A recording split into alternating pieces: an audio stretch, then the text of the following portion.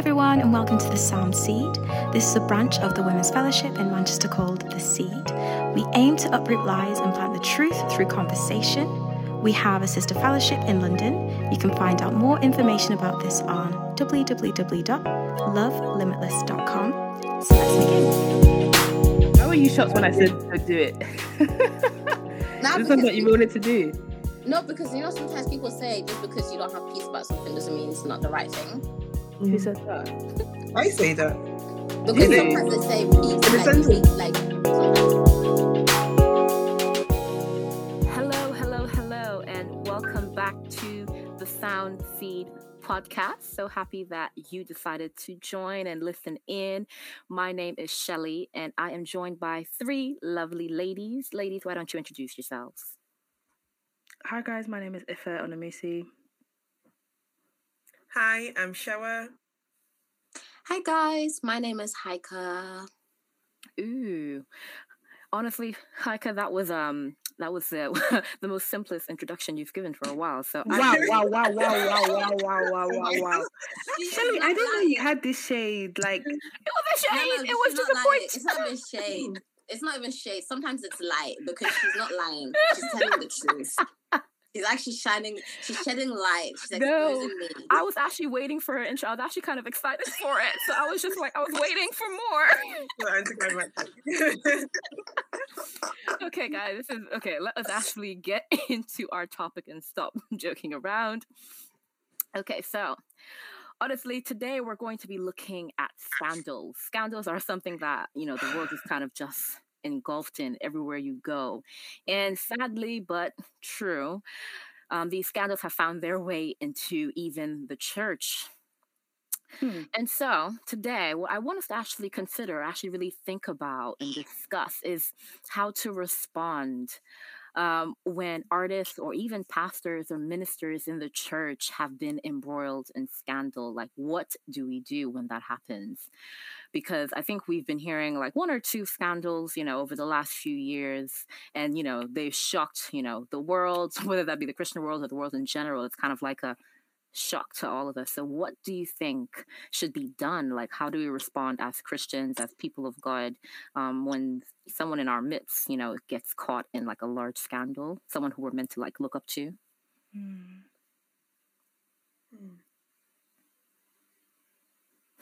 Okay, I can feel a lot of thoughts being processed. Things like scandals are coming to my head, and I'm just thinking, oh my gosh, it's the fact that you're just like scandals, and in my head, I'm just like, wow, that's a lot. Are you thinking of Olivia Pope? I was. I definitely was. Oh my days! I was like, cover it up. Yeah. Let's find the culprit and cancel them. The mess. Oh my goodness. Oh wow, that's actually what they did. It is. Yeah. She was a fixer. Honestly, what type of fixing was that? Is covering up really fixing? Honestly, but and I then feel it like comes. we see that in the church sometimes, like people try and cover things up. But I guess we'll get to that. But your question was, what are scandals, or how do we deal with it? Yeah, how do we respond? First of all, it's sad. It's really, really sad because I think it's sad even more because people don't know how to respond because their faith is in that person and not in God, right? Come on. So first of all, I would say respond by remembering who you actually serve. You don't serve the one that has let you down. You serve the one that has saved you when you yourself have let yourself down, right? So I think picking up the mirror, looking at myself and recognizing that I myself needed a savior. And in this time, they need a savior too. I recognize that's not always easy to do, especially if you yourself have been a victim in that situation as well. Yeah. So another way to respond is to, again, go to the Father, run to the throne of grace, share what you're feeling with others, so community as well, people that are strongly rooted in Christ, and sharing your feelings and your thoughts about the situation, whether you're a victim or not, sharing your thoughts and feelings about the situation as well, having open dialogue, open conversation, and really expressing what you're thinking and what you're feeling so that can be worked through. So that's what I would say. Yeah. I think also to add, I think grief is also an appropriate response. I think sometimes when we see a leader fall away or is in sin, we're like, oh, another one, like Rick Ross, like, oh, okay, whatever. It's actually like, no, that's a huge thing for someone to not live as the way God is calling them to, and also for others to view this person. No, really, that's not what I wanted to say. But yeah, I'll say that first thing. Like, I think it's worth grieving and worth saying, oh my gosh, I'm sad. It's okay to do that, right? We don't have to bypass it. Like, oh, they're just human. It's okay. It's actually like we can actually grieve this.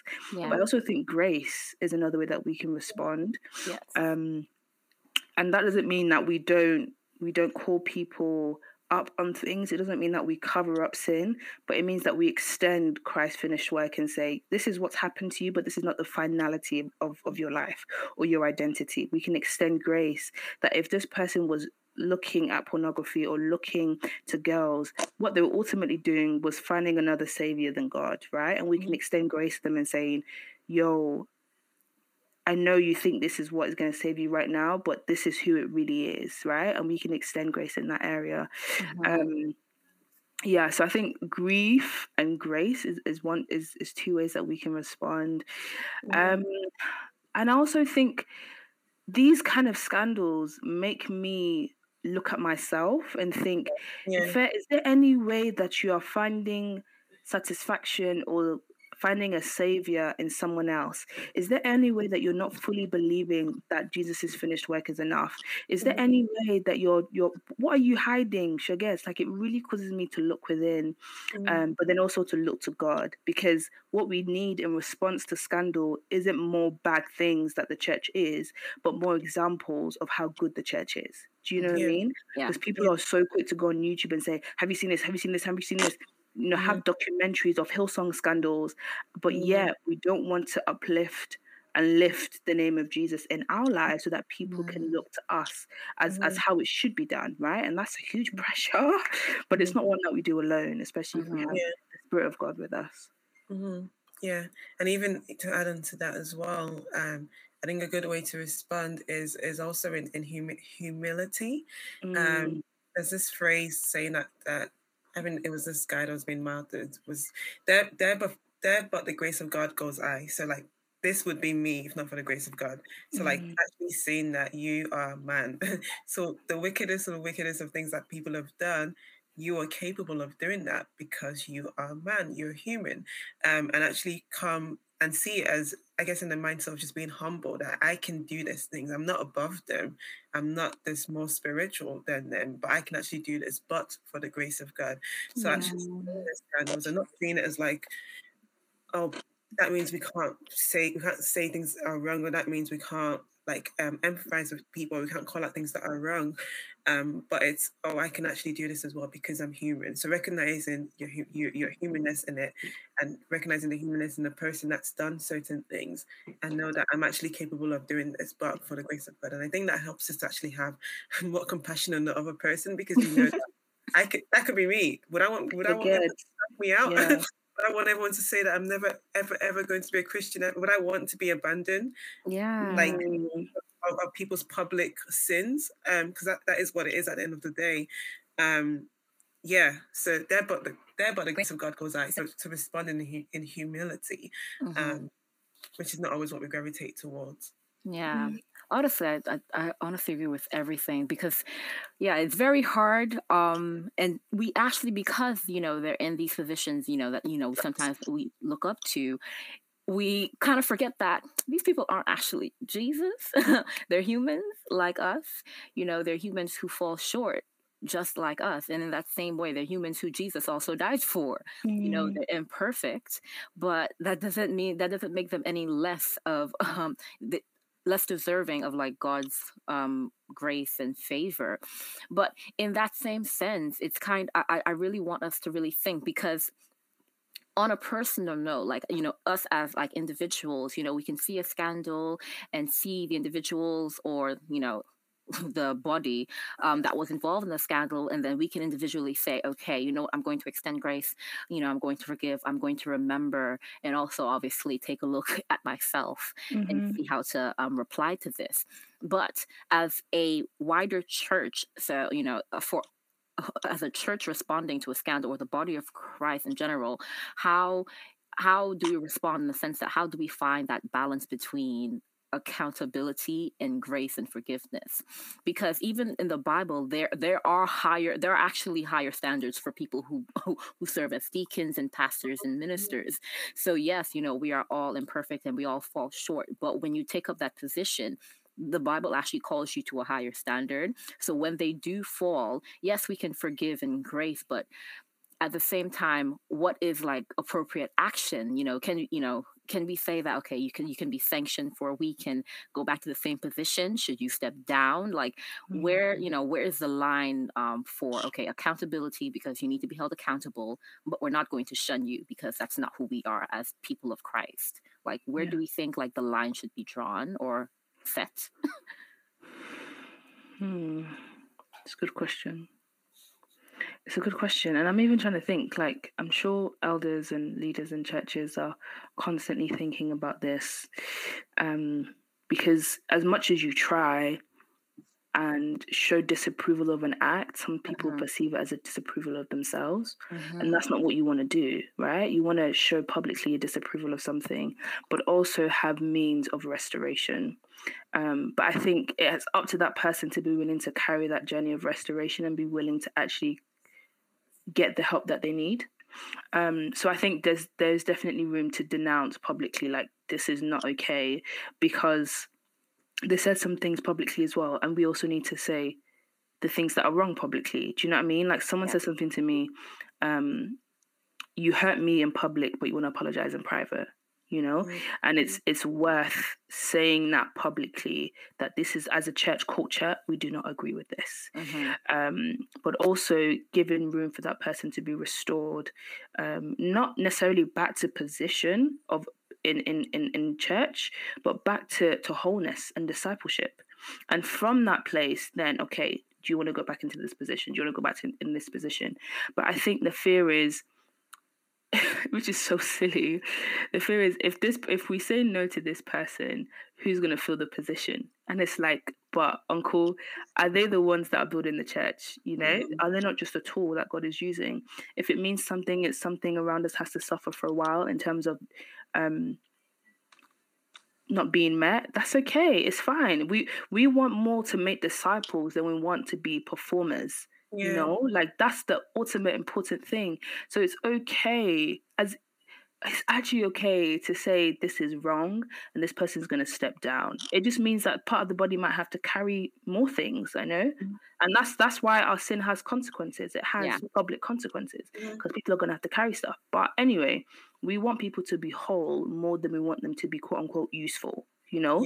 So I think there is a place in saying this is wrong publicly. You need to step down because right now your lifestyle is not matching your confession. You need to step down and then restore back to wholeness and discipleship, not necessarily back to their position as pastor. Because sometimes you will bypass things that that you wouldn't necessarily, because there's a time constraint. So you're like, oh, we just need to be quick. We need to get them counseling really, really quickly so that they can become a pastor again. Like, the goal is not to become a pastor again. The goal is not to be in the position of service again. The goal is to be whole in Christ again and to believe in the finished work of Jesus Christ. And from that place, begin to move. But I think that's something that pastors and leaders will have to work through. Yeah, man, it's not easy. Yeah, I was gonna say discipleship until that person is not repentant, right? When you see that this person is not repentant of their sin and their ways, there's not really much you can do, because they don't want to accept the truth at this point, right? They don't want to change. They don't want to be transformed. So I think that is a good response. I also think publicly a good response is to make that clear that this person is being discipled through this situation, not just, oh, this is bad and we are totally against it to protect the organization, but you're not protecting the church. You're protecting the organization because you want to keep the name pure, right? But are you protecting the church by instilling these beliefs and the knowledge that you still walk with people in grace? Are you putting that message out there as well, so that the people that are receiving it, when we're reading these things or hearing these things, we know that, oh, this person is being looked after, and that we can grieve the situation, yes, but we also must extend grace, right? Because it's something that we need to learn too, and the only way we can learn that is if the church is pushing that. But if you're constantly only, not even just the church, any Christian organization is pushing that. But if all you're doing is protecting your organization by saying, oh, we've dropped this person and we have nothing to do with them again, what that's teaching us as the church is that when your brother and sister fails, you drop them. We don't want that, right? That's not truth, because we all fail every day.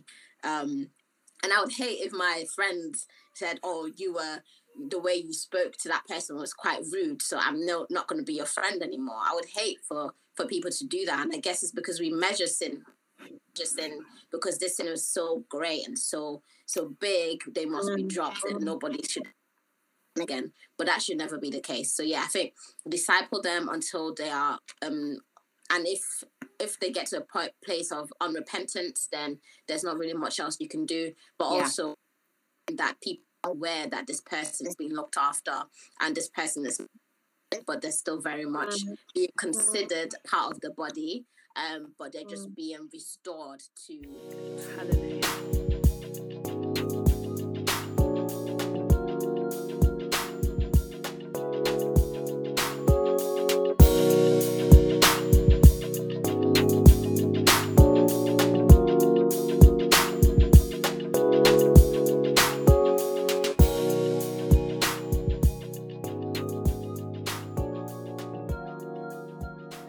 Yeah, it reminds me of that verse where it says, if a branch is broken, like it's joint back. Oh, I probably should have found it before I started speaking. But it's joint back to be restored. So it's not just cast away like, fire, but I think that, as you said, there has to be a willingness in that person to be restored. And there has to be some repentance there. It's not like, well, it's all right, what I did is fine, like, and they begin to justify it. There have to be a recognition of sin. And I think the more that you're unrepentant, the further away you are from God, because you can't see the sin in yourself, right? And that also can be an issue of discipleship. And you can work through that. If you're not repentant about something, are you willing to see why you should be? Like, what's going on? Open the word together, read. Father, Lord, convict me by your Holy Spirit. Cause the fear of God to be upon me, so that I may grieve the sin the way it's grieving other people.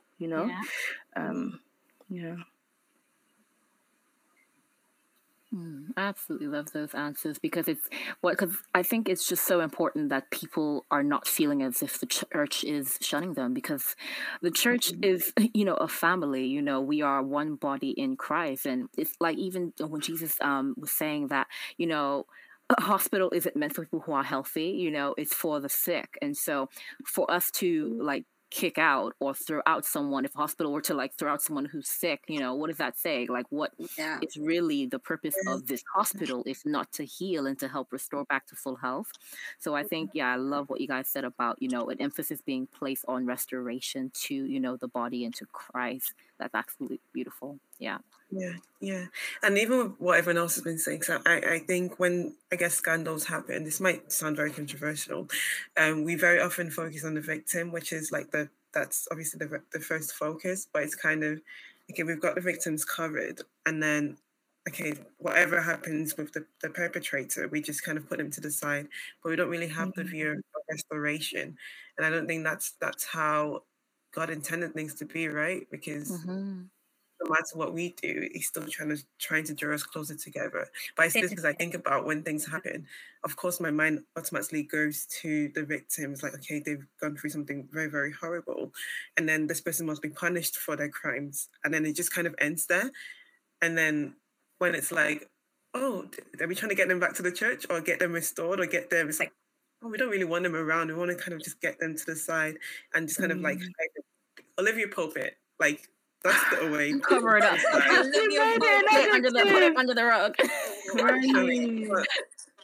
And that's what makes that's what stands out about Christianity to others, because that's what the world would do, right? Just rightly focus on the victim and then punish, put to jail the perpetrator, but also letting them see the consequences for their action, but also having a space open for reconciliation, because you're not told to forgive, you're not told to actually like forgive someone and actually want to have a relationship restored. We're not really taught that, and it's not really encouraged. And that this is it's a challenge to me. It's just very like, wow, this is what the church should be like. There's a compassion that we can have for those that do wrong, right? Yeah. Like compassion is not just for those that have been wronged, but also for those that do wrong, because we recognize that they ultimately have sinned against God. We recognize that this is a deficiency in you. This shows that there's something in you that's broken and that needs healing and that needs Jesus. And we thought you had, but you don't, and that makes me sad, right? That you're lacking something that God has given us. You know, you're lacking a freedom that's in Christ, and that makes me sad. So there's a compassion to be had for those that hurt people, not just for those that are hurting. 100%. That's good.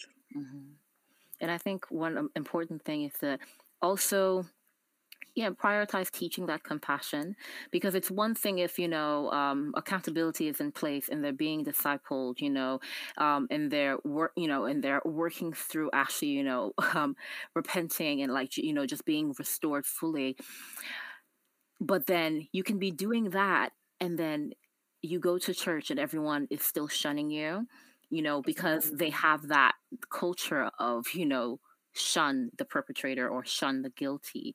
So I think it's very important to kind of like ensure that within the actual church that we're not going by the standard of the world, which is to basically shun and say, oops, you're you've struck out and that's your only chance. We've seen with God that we have unlimited chances because we mess up every day, and every day God continues to show us mercy. Yeah, I think of that Chosen episode with Mary back to the world and was doing the most, and then when she came back and like Jesus' his arms were open, and to really just bring them back, welcome her back to himself. And of course, like she felt the consequences for what she had done, felt separated from him, but that didn't change her position, like in a stance with him, because she was repentant. Wow, different mindset. That's good. Honestly, and I think that's really the most intense thing, that when you have done these actions, like the actual real consequences, separation, you're distant from him, you're further away from him, but like Faith said, if they have that repentant heart that actually recognizes that, oh my goodness, I'm far away from God and I need to be drawn back, there's still hope, and that's what we should be happy for, which is what we can hope for with everyone who does something which causes a scandal or causes hurt within a church. That's what we can hope for, that they're repentant and that systems are put in place for change to actually occur and for restoration to actually happen. We're still human, and the world actually needs to remember the church, and those in the church, where the church is actually made up of human beings.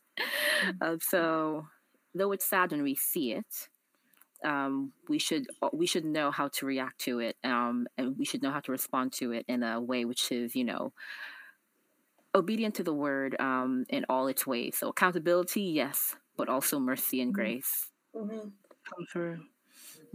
Any final words, ladies, before we go? I love that.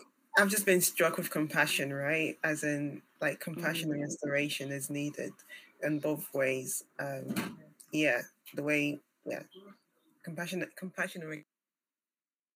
when something happens, think about it both ways. Think about how can this person still be restored? How can both the victims and the perpetrator be restored towards good? Because that's the main goal of everything. Yeah. Amen. Well, that was I think that was honestly a great discussion, and I honestly feel so happy that we had it, because it needs to be addressed, because I think sometimes we try to Olivia Pope and just we try to just sweep it under the rug and just not speak about it. But I think it was really great that we spoke about it, and we really see what can be done. But I really hope that all our listeners, I hope you guys enjoyed. And if you did, obviously share this with a friend, a sister, a brother, and definitely let us know what you think. Let us know on socials, leave us a message, and even tell us what else you would like to hear from us in the future. But for now, that is all, and we shall see you guys some other time. Bye. Bye.